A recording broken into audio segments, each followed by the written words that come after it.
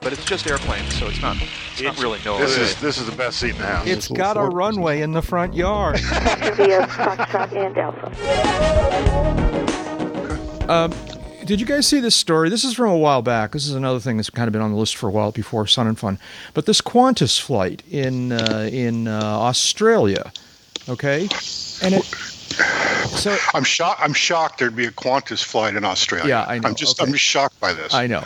So let's see now. It launched. This is a Airbus. I believe it's an Airbus 380. Where's the story? Airbus 380. Airbus 380 that launched out of Melbourne and was headed for someplace far away. Where was it here? I'm sorry, I'm scanning the story. Dubai, okay. And was headed for Dubai, and quickly after launching, discovered had a problem, which they characterized later on as an engineering issue, all right? But here's where the story gets weird, in my view anyways, and maybe you'll tell me this is totally normal. Rather than just kind of turning around and landing either back at Melbourne or someplace nearby, all right, they decided to fly around for like 12 hours, all right?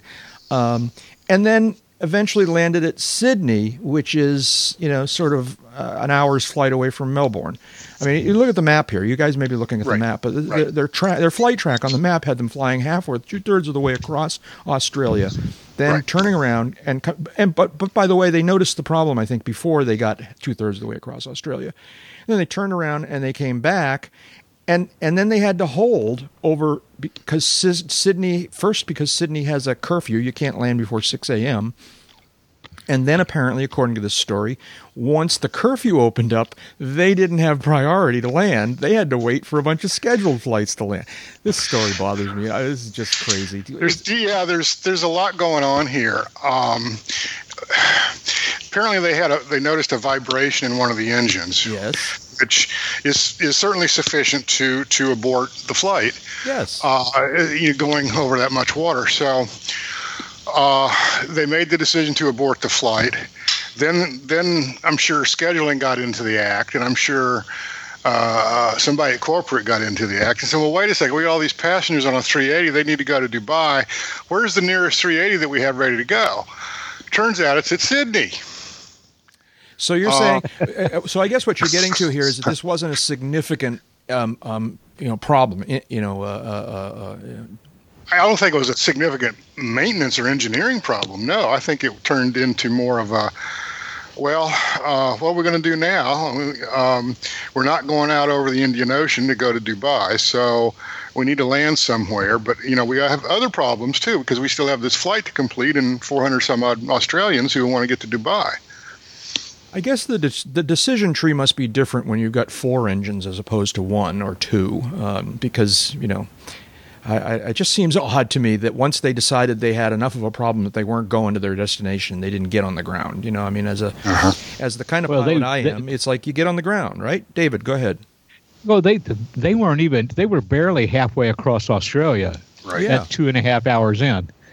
It takes a little... what's the word I want here?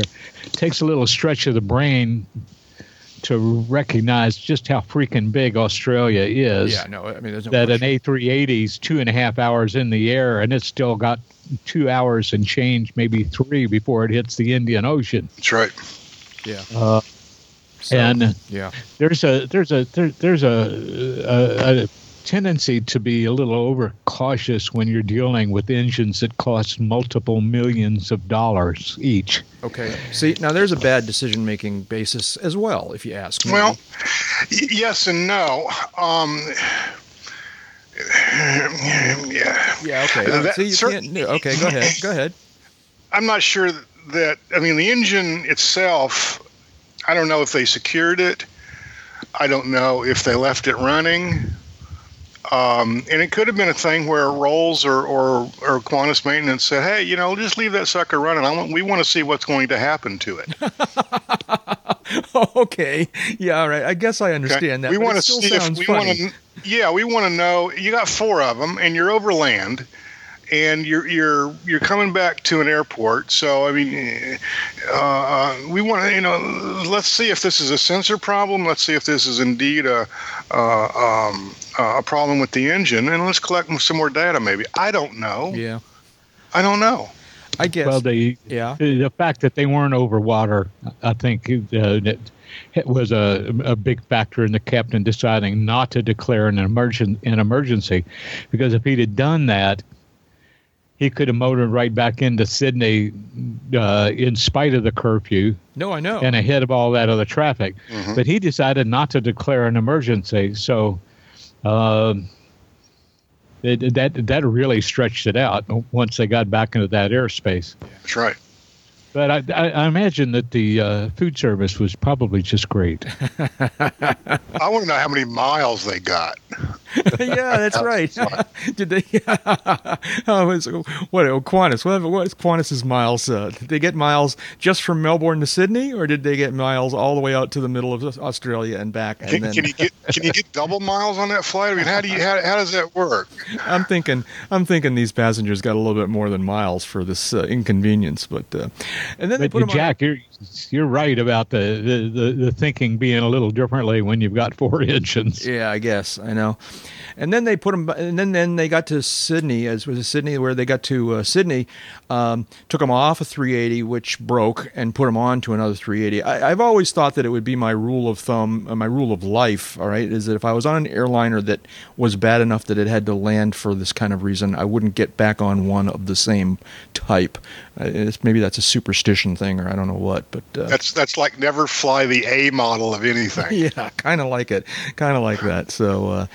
Anyways, so Qantas. Well, and something else to keep in mind too here, Qantas already had an A380 suffer an uncontained engine failure. I know. Back some time ago. Yeah, and was it the three? That's true. That's an interesting recollection that. Maybe getting that sucker on the ground could have been a smart thing in light of that previous uncontained failure. Yeah, but the engine engineers wanted to find out what was going to happen. So no, we don't know that. I gotta presume they secured the engine. Yeah, you would think. But anyways, all right. Well, so. Yeah, I'd be curious to know how many miles they got, but they probably got free drinks for most of this 20-hour to 8. It wasn't 12, by the way.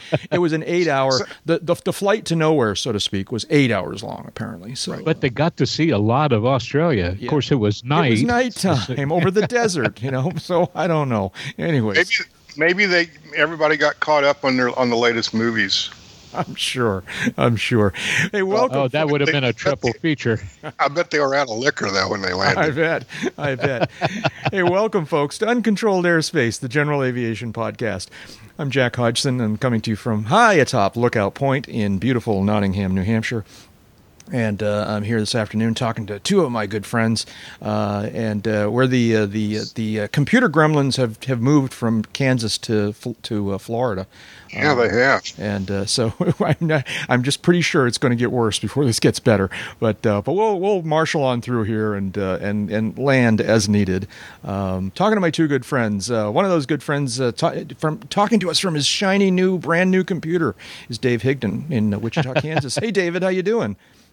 Well, the fact that I bought this machine last night and didn't open the box till this morning, the fact that I'm talking to you all at all makes me feel just fine. Yeah. So congratulations on the new computer. Good job. You managed to get it before the smoke escaped, which is always a good thing. But I get the feeling that you're parted with the old computer just barely before the smoke escaped, because that one was on its last legs. Uncommanded shutdowns were getting more frequent. Yeah, well, that would be a sign, vibrations in the engines, just fly around for 8 hours. What the heck, And I took it in because I had a big project I needed to be able to write on yesterday. So Tuesday, I took it into a local shop, and the old one. And the guy said, yeah, it's fixable, but it's going to take a lot of work. And the cost of that was it was going to come to about a third of what this new one cost me. And at that point, I said, yeah. So congratulations on your new computer. How you doing? What's going on? Anything fun otherwise?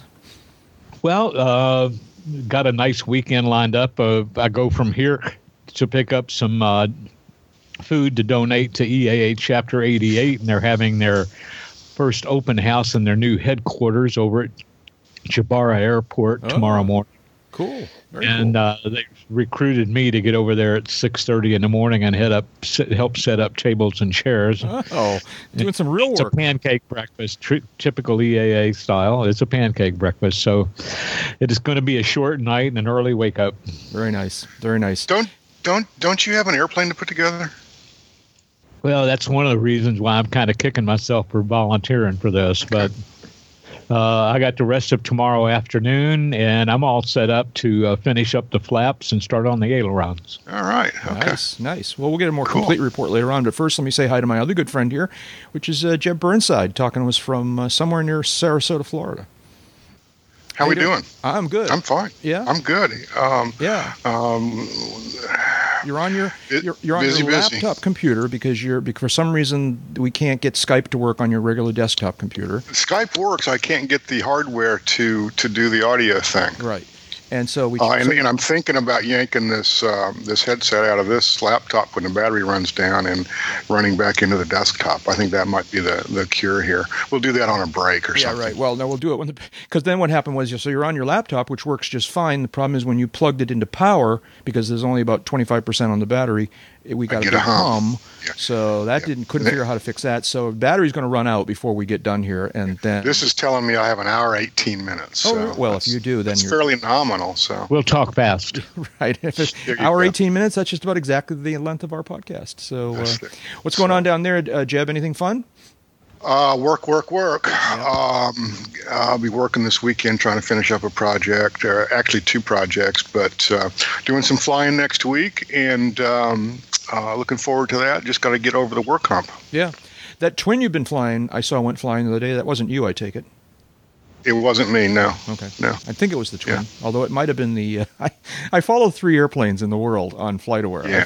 I follow yours, I follow the twin that you've been flying doing your training, and I follow the Smokehouse 152. Of course. Which is the famous 152 that has busted the Washington TFR like 3 times or twice or something like that. Yeah.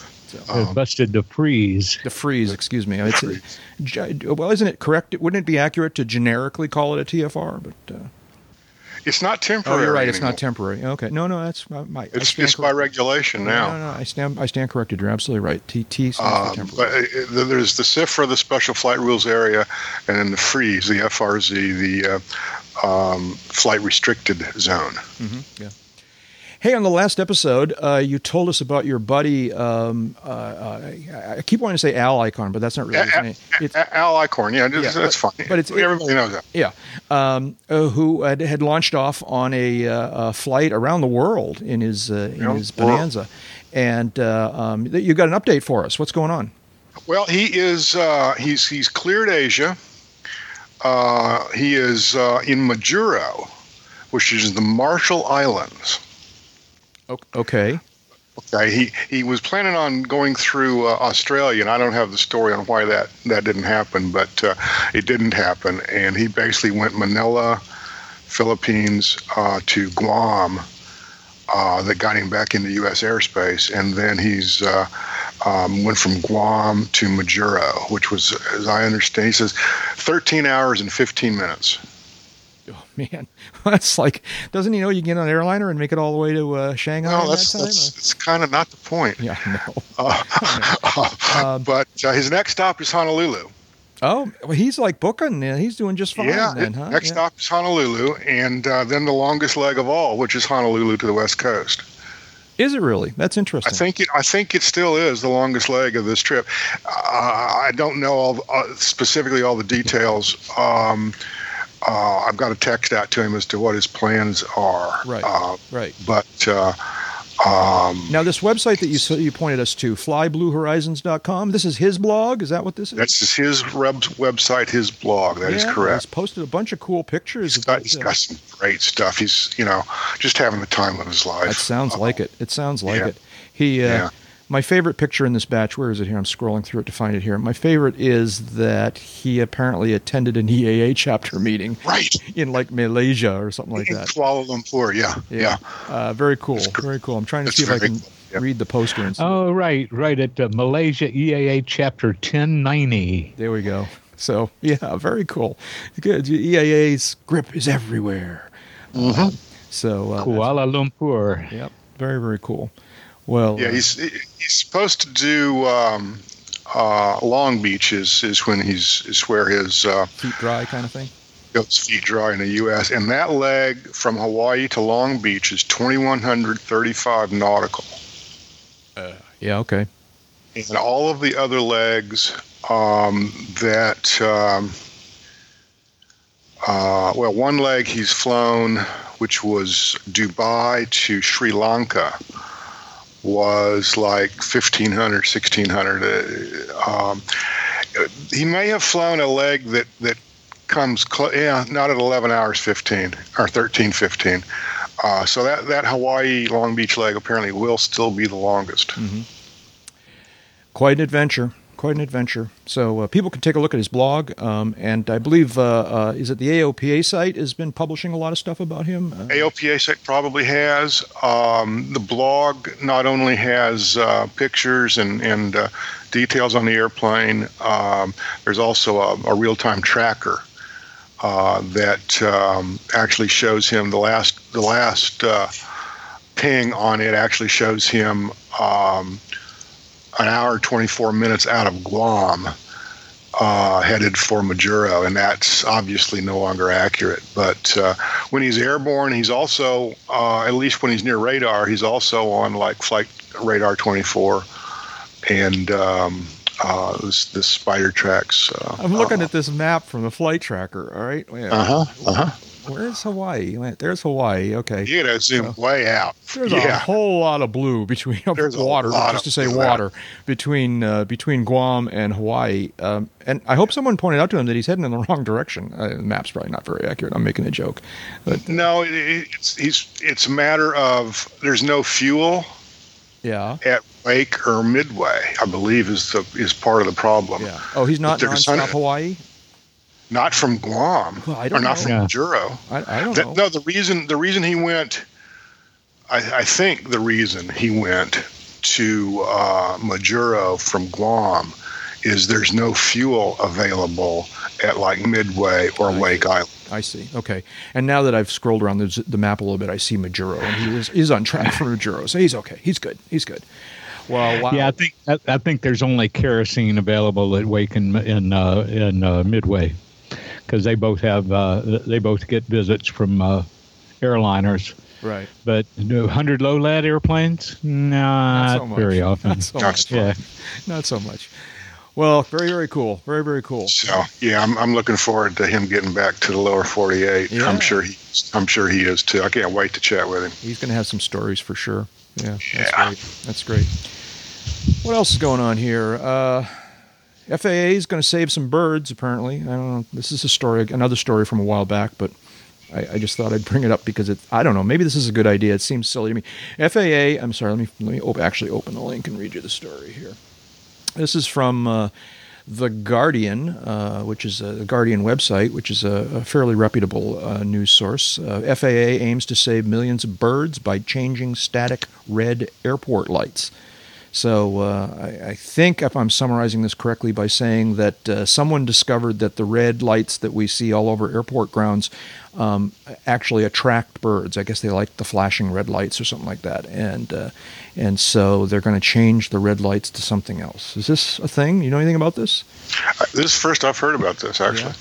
In an attempt to save, I'm reading from the first couple graphs here, in an attempt to save some of the millions of birds that die each year after being bewildered by airport illumination. Well, that could describe me, too.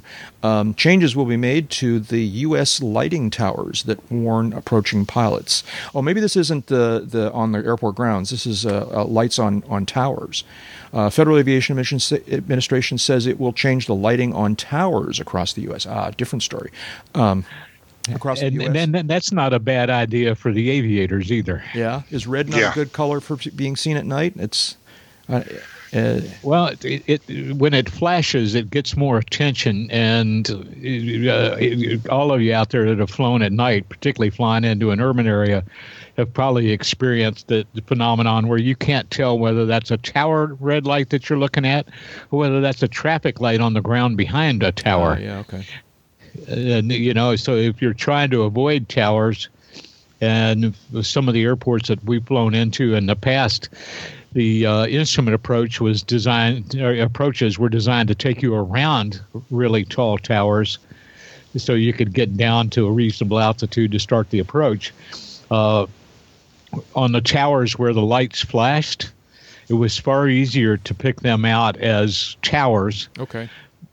From the light pollution of tail lights and traffic lights and stuff on the ground. I don't think they're going to mess with the runway lights, though, because runway lights are white. Mm-hmm. Yeah. I don't know. They're not as big an issue. Also reading from the story here, the research found that static red lights attract birds, often in large migratory flocks, which then circle the light repeatedly, often collapsing of exhaustion and dying on the ground. Some birds perish after hitting towers or surrounding wires.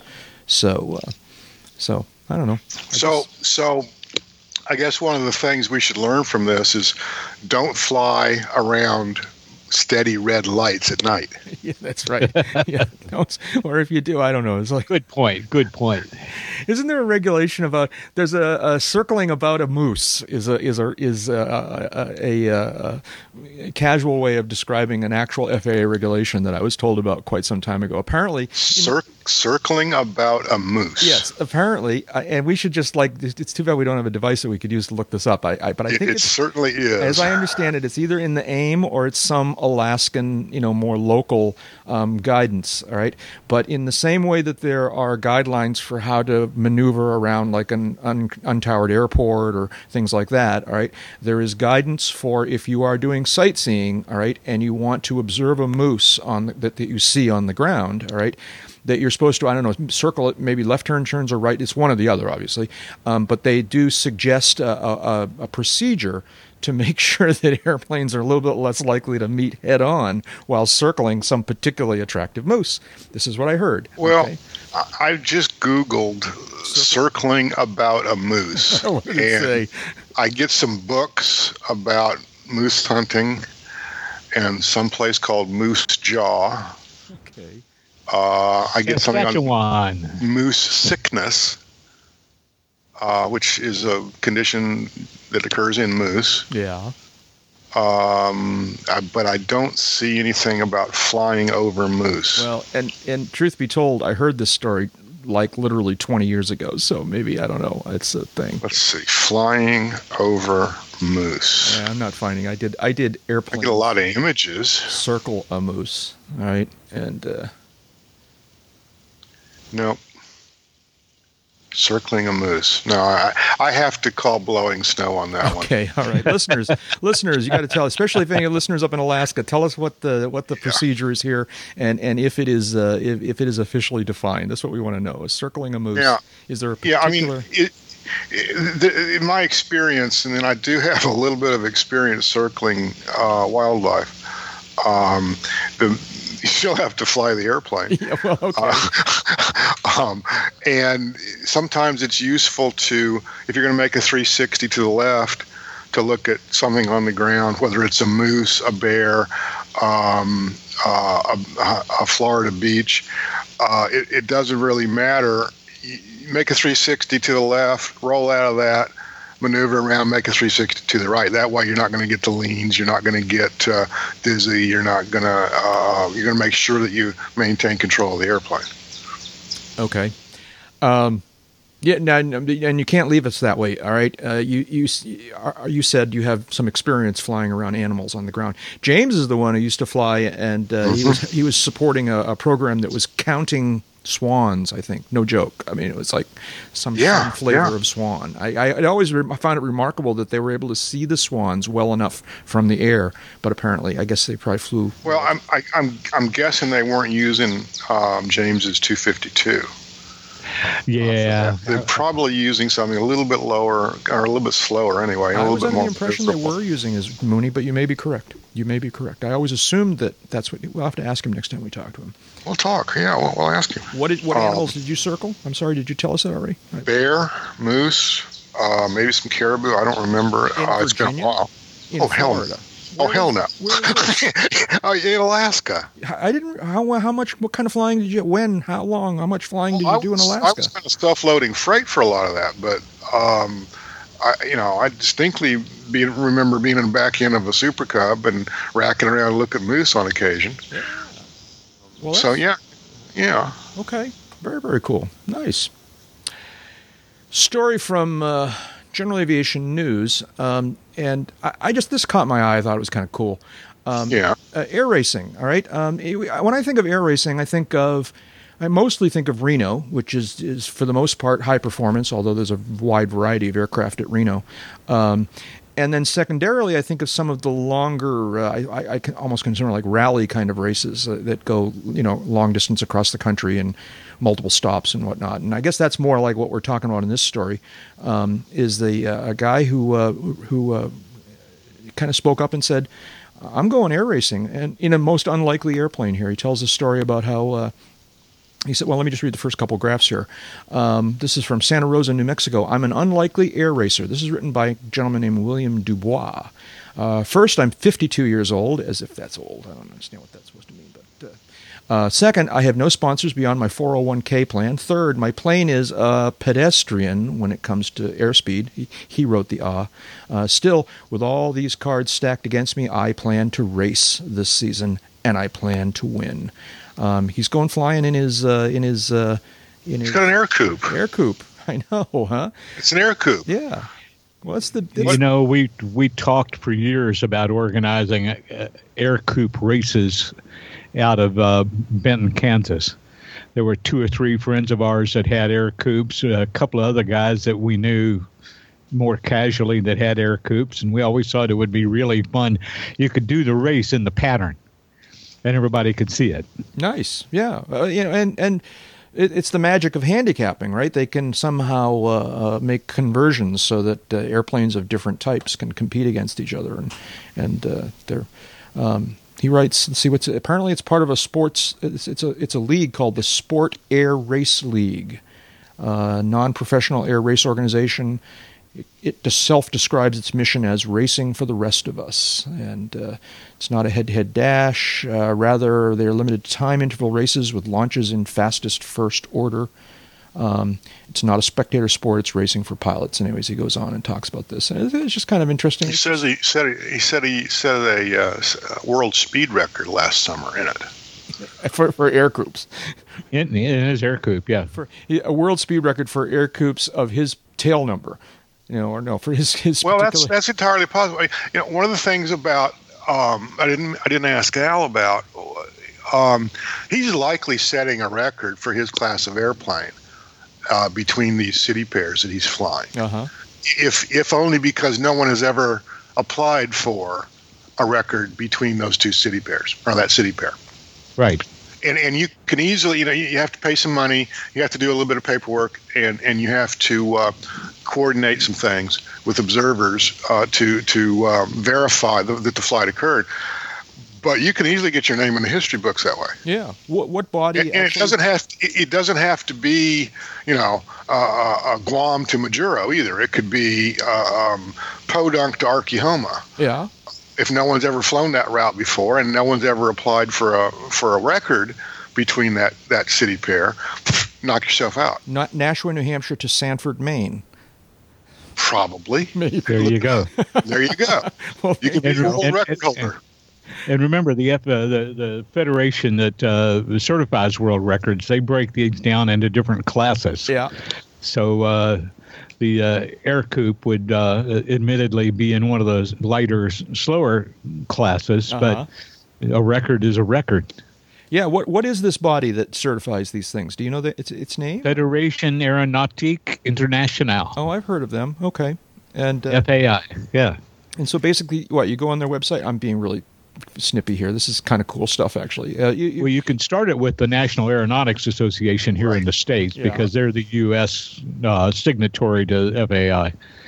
And so you can run the paperwork through here. They'll submit it to FAI, and FAI will confirm it and put it in the books. Uh-huh. And to like a swell certificate of some sort, right? And yeah. Oh, that's very cool. That's very cool. I don't know. We should. And there are books published each year about getting and who has the current record, for example. Yeah. And some of these are, of course, Mach 7 or something. Right. But for the rest of us, right. We should sponsor a race. We should form our own race. We could do the uncontrolled airspace invitational. Yeah, and you know what the prize would be? You know what the award would be? The U Cup. Okay, all right, I'm done. Thank you very much. Tip your waitresses. Man. So, David, this is a David story. Well, this is a Kansas story. This is a Wichita story. This is a Doc story. So Doc apparently finally taxied. We've sort of lost track of Doc a little bit. We were all excited last spring about the possibility that Doc was going to fly last summer, and apparently didn't. And now has David. Do you know much about this story? What's going on out there? Oh yeah, I talked to some friends of mine about it yesterday after it happened. I was for those out of touch here. What is Doc? Doc is when it's flying, it'll be the second airworthy and operating B-29 left in the world. Mm-hmm. And Doc was part of a squadron, Snow White and the Seven Dwarfs. She was delivered to the U.S. military in 1945. She didn't see action during World War II. But she was in service for about 9 years and then retired to a naval gunnery range out west where she spent, 50 years as a target.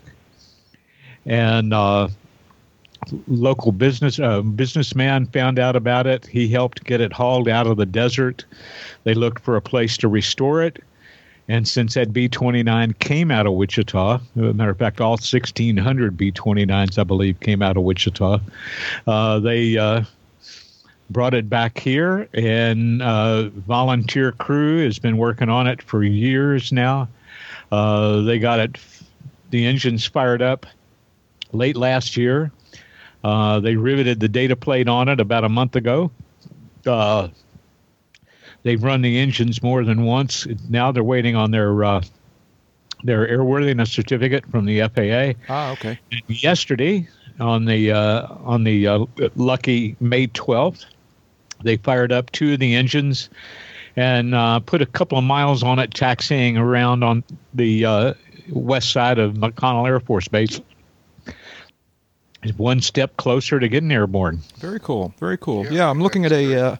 There's a great video, and there are some very happy people. I bet there are. I'm looking at this video right now. I muted the sound, so I don't know what they're exactly saying. But video on, if you go to YouTube, it's the YouTube account, YouTube channel is called Doc's Friends, and so you can probably find it that way. And shows pictures of it taxiing. I'm watching it taxi here, and Doc. Well, some of the people that have been active in the restoration of Doc, and it's Doc because you remember the Seven Dwarfs from the Snow White, from the Snow White story. The other was Sneezy, Goofy. They didn't make it, but Doc survives. Okay. Were there 7 of these? But some of the people restoring it, it was a squadron of 8 aircraft. Okay, Snow White and the Seven Dwarfs. Yep. Okay.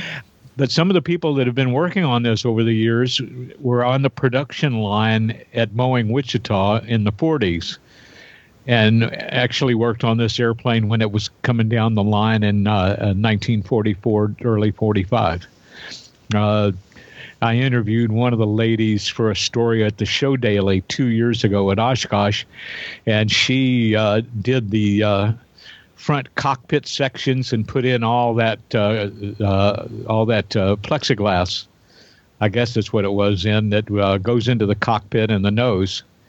And she was back there at Wichita to help advise on how they put it back together. And then she came to Oshkosh 2 years ago to help raise money for it. And she's still around. That's so cool. I'm so tickled for these folks. They've worked so hard, pulled so long. Raising money has been a real chore, and there's still more need because once it's done, they need a place to put it. And right now they don't have a permanent home for it. Oh. And one of the problems with B-29s, one of the reasons why so few survived, was the alloy, the aluminum alloy that they used in them for strength and lightness, very, very low corrosion resistance characteristics.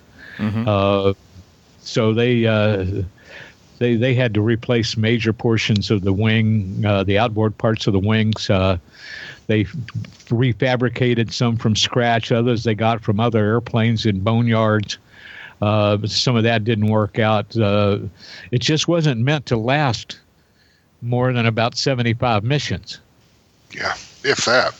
Right. Yeah, they were that. very disposable, so to speak. Yeah. Yeah. So, well, cool. Maybe flying soon. So, do they feel like it's airworthy, and they're just waiting for the paperwork, or where do they feel the team? They feel like it's airworthy. It's ready to go. They did some low speed taxi tests. Oh, I'm sorry, it was on May 11th, 2 days ago. They'd started the engines and run them several times, powered up the hydraulics, cycled things like flaps, moved the controls. This was the first time since 1956 that it moved under its own power. Yeah. So hats off to Doc's friends. You Absolutely. guys have done a tremendous job. Absolutely. Can you name the seven dwarfs? Name the seven dwarfs. No, but I can refer you to George Carlin's discourse on this. Wait a minute. Can we talk? Is this a George Carlin? No, we can't. It's not for a family podcast. Not for a family podcast. Doc, Sneezy, Grumpy, Dopey, Sleepy, Sneezy, Hagrid, and Dumbledore. No, that's not them. Sneezy, Sleepy. The listeners will fill us in on the other one. I'm not going to Bashful Google and this Happy. because that's cheating. I cheated. I looked it up. Very cool for Doc, though. That's very, very cool. What's next here? We're sort of slowly reaching the end of our allotted time here. The gyrocopter guy. I don't think we ever reported on this. So this is the gentleman who was committing a... I don't know how to characterize it exactly. Civil disobedience that was somewhat reckless and somewhat heroic, and a whole bunch of things. Jeb, what did he get? He got sentenced. He got 120 days. Yeah, and was that final, or was that then That's subject? apparently the final. This is apparently final, and he's probably served a good bit of that already. Yeah, was it like in jail, or was it house arrest, or was it? Did it say?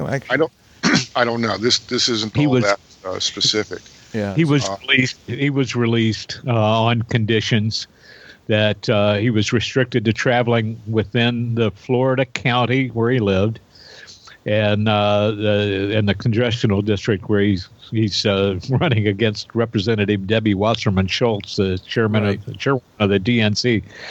Anyway, he's been out, but that was pending sentencing, I think. And now that he's been sentenced, I'm wondering how he's serving that. And I'm assuming things like he didn't.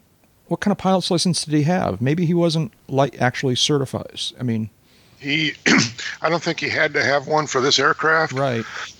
Except once he started loading a bunch of weight on it, I think it went overweight. I'm not sure. Yeah, I remember that part of the story. Sure. So, anyways, I'm not sure. Yeah. I think it was legal ultralight until he put extra fuel in it and was carrying all the weight. That's what it was. Yeah, flying flying an aircraft, I should say, that was no longer Part 103. Yeah, Douglas Hughes is his name, and So, well, and it's typical. One of our friendly House of Misrepresentation members said the guy was lucky to be alive and should have been blown out of the air. Yeah, bite my shiny metal bleep. I know. Yeah, well, okay. Let's see now. This is a story that kind of popped into my mind the other day that I haven't thought about in a while. Little under a year ago, there was a tragic midair down in the southeastern U.S., I believe it was, and where a F-16 collided with a Cessna 150. The two people in the 150 were killed. The F-16 was managed to land. And I was just kind of curious whether there'd been any follow-up on this. I did a little research this afternoon, and there there's no final on STSB. Have you guys heard anything more about this story at all? No, except if you start carefully reading the prelim on this, it sounds like the F-16 pilot was just behind the airplane. That was, yeah. I mean, based on no information at the time, that was what I was speculating. It just sounded like he because he was doing instrument practice solo in VFR and or VMC and VMC. The 150 that wasn't doing anything wrong. I had an early theory that there's an instrument route, one of those low altitude military routes where aircraft can be in excess of 250 knots, that runs right by the 150's departure airport, and it wouldn't take a whole lot of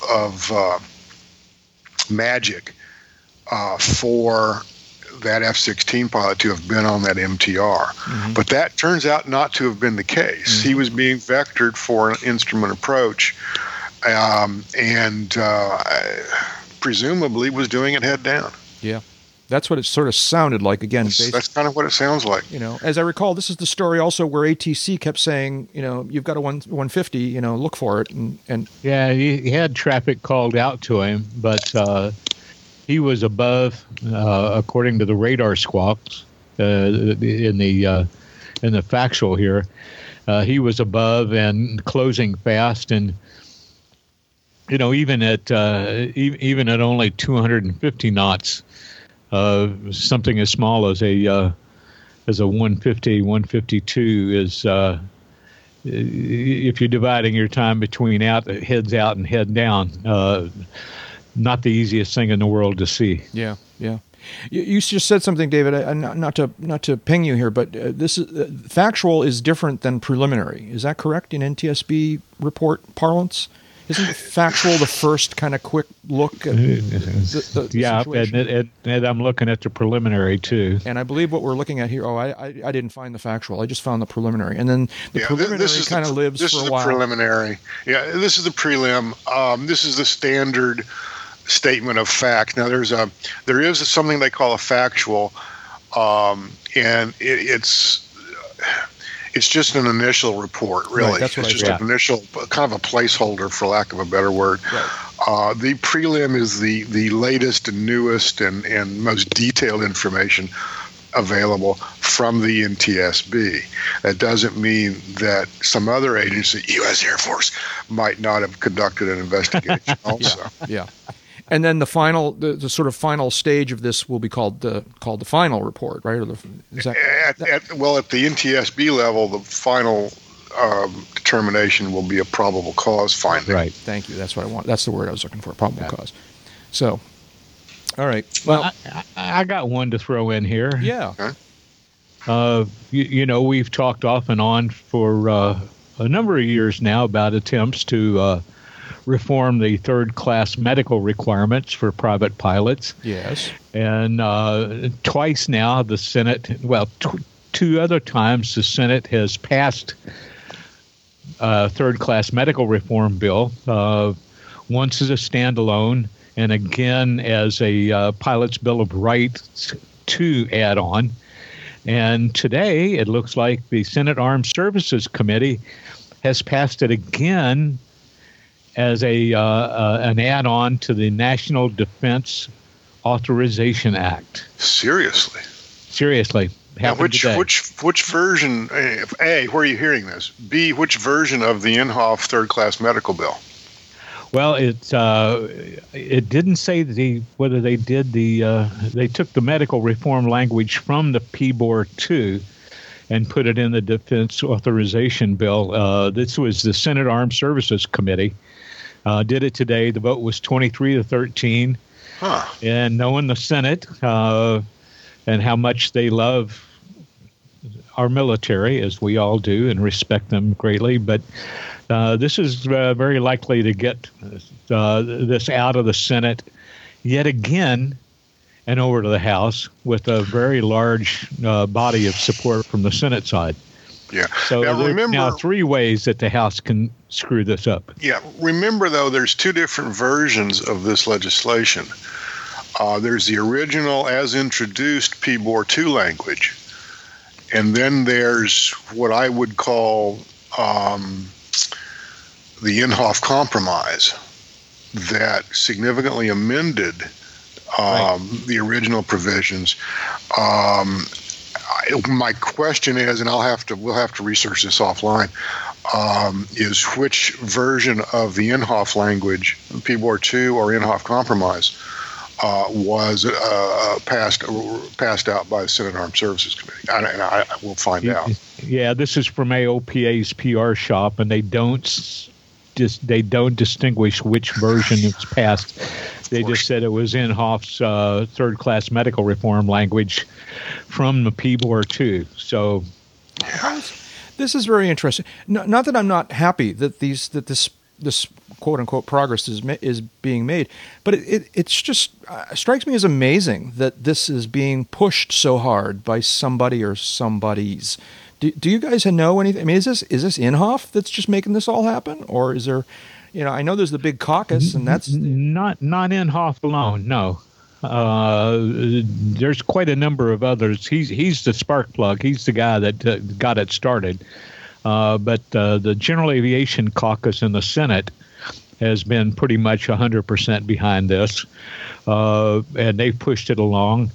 And then we can't forget the lobbying pressures of our favorite alphabet groups, AOPA, EAA, NBAA, even, and they've kind of pushed the Senate to take every opportunity available to get this in front of the House in hopes that one of these days the House will take up one of these ways that actually gets the bill in front of the president.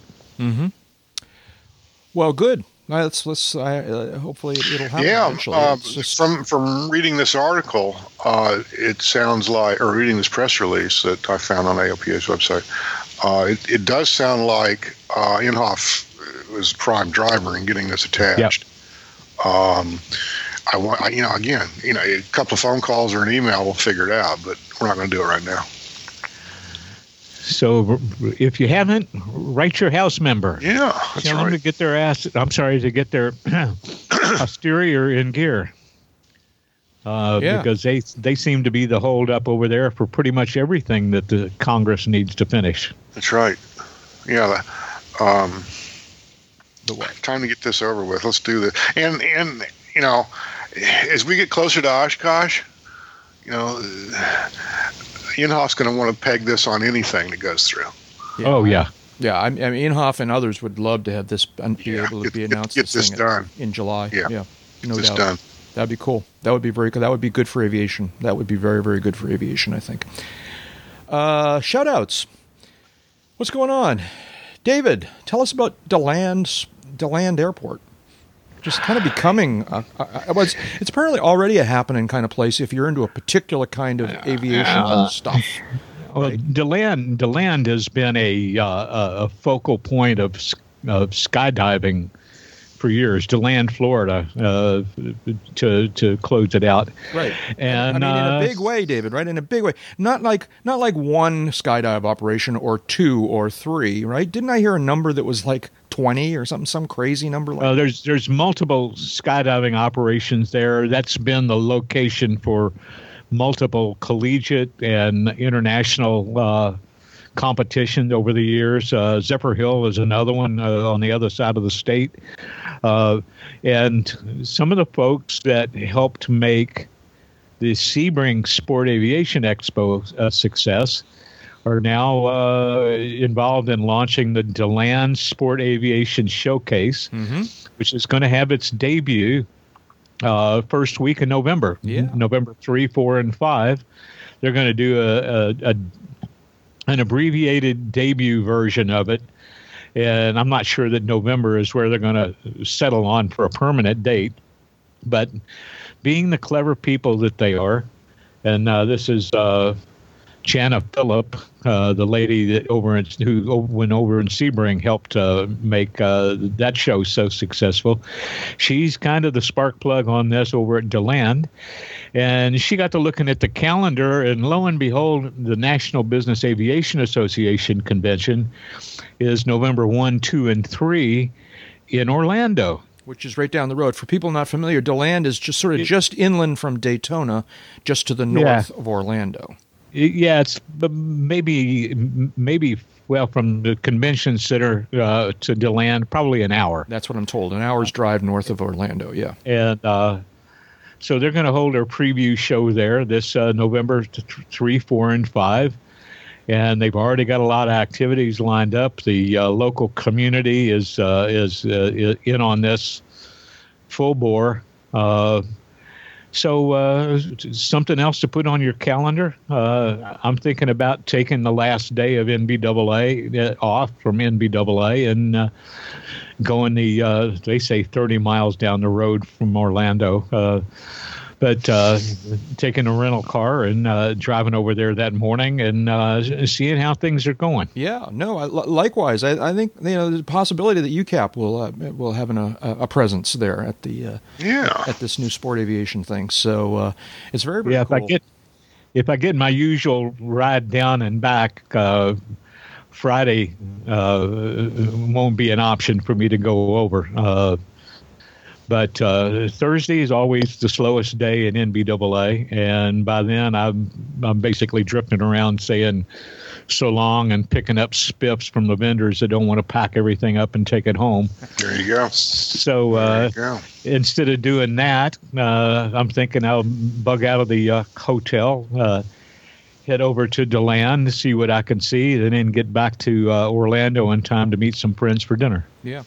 Yeah, in addition to Jana Phillip, who formerly was involved with the Sebring show, the airport manager there is apparently quite the go-getter. I didn't have a chance. He was wandering around Sun and Fun, and I kept missing him. But I believe his name is John Eiff, or it's E-I-F-F. I'm not 100% sure how to pronounce it, Eiff or F or something like that. But apparently a real go-getter, both in terms of, generally in building that airport. And that's always a good thing when you've got somebody who's that devoted to a particular airport. So it's all pretty cool. Check it out. It's sportaviationvillage.com is their main website, and it talks about the showcase, and they're working on creating an actual sport aviation village. Sounds like some sort of year-round presence for sport aviation stuff there at DeLand. Well, I know my old buddy DJ is fired up about it because it's just down the street from where he lives. Yeah, it's like 10 or 15 minutes from his house. So yeah. Pretty cool. Pretty cool. Any other shout-outs? Anybody? I'm trying to think if I got any.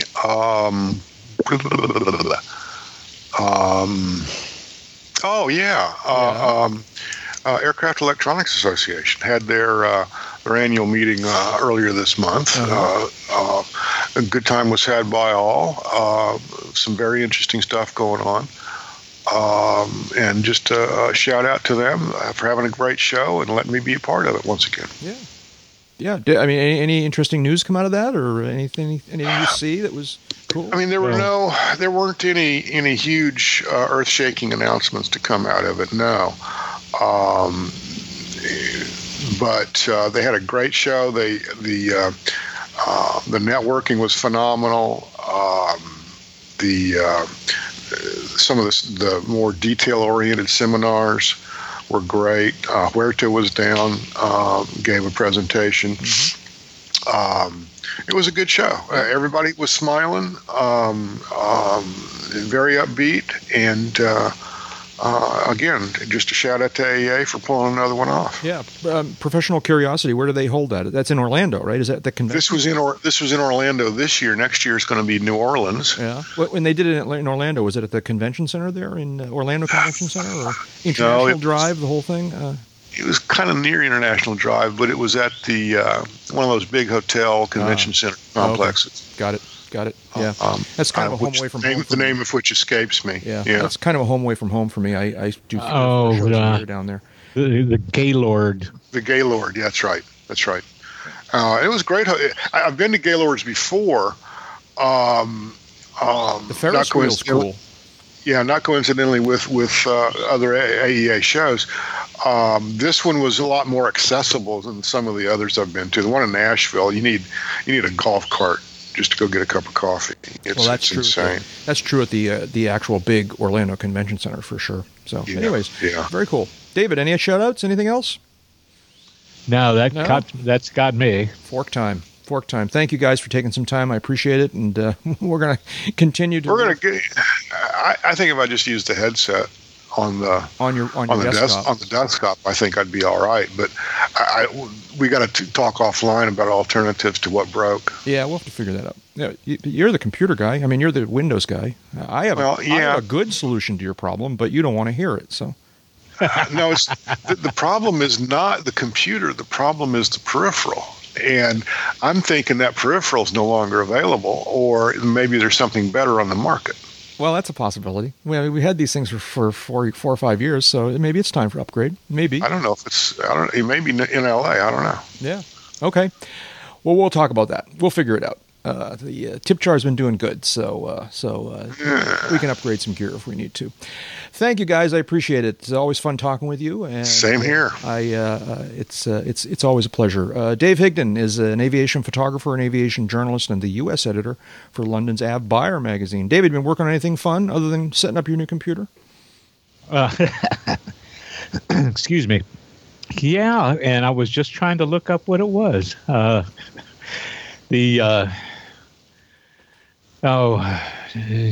Let's see. Got a piece coming out in Av Buyer magazine here at the end of the month on the challenges of flying internationally into Europe, and a little bit about what you have to go through, the paperwork, and most of all, what it costs. Mm-hmm.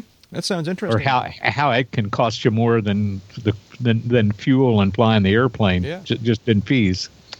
It's nice, but you're going to get upstaged by Al Eichhorn's article when it comes out. Yeah. But okay, that sounds nice. What else, David? Anything else? That's sufficient. Where are you on the internet? Well, in Twitter, I'm Real Higdon. Or you can find me at aea.net for avionics news, or avbuyer.com. My regular Friday business aviation blog is there every week. And I won't tell you what this week's was, because by the time you hear this, there'll have been one or two more. So, but they're all good, so go check them out. Yeah. And Jeb Burnside. We try to make them good. And Jeb Burnside is a freelance aviation writer and editor, serving as the editor-in-chief of Aviation Safety magazine. What's up with you, Jeb? What are you working on?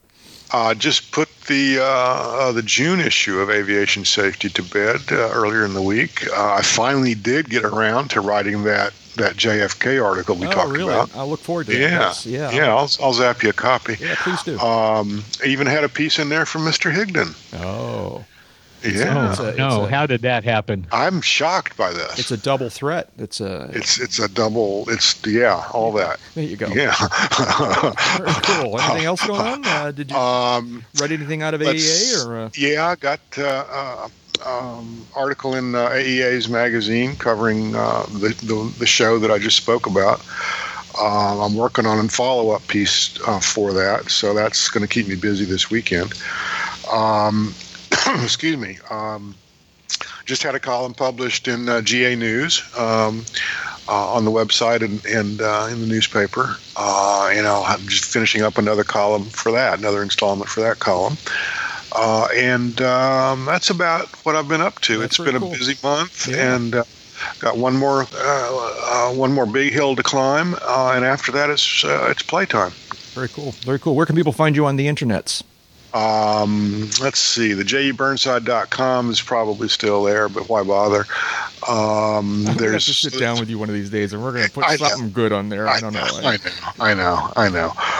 So AEA.net's a great place to go. Best place to start is aviationsafetymagazine.com. I guess I'm on the Twitter machine, too, at Burnside J and GA News. There you go. And I'm Jack Hodgson. I'm a private pilot, a freelance writer, and a new media producer. You can follow me at Twitter, where it's twitter.com/Jack Hodgson. You can learn more than you really want to know about me at jackhodgson.com and aroundthefield.net. As always, and I can never say this often enough, big thanks to Jeff Ward for his help with the show notes and in the forums and just generally kind of giving us a clue of what's going on out there in the world. He's a great supporter and friend and helper and everything to this podcast for a long time now. My goodness, been doing it nearly as long as we have.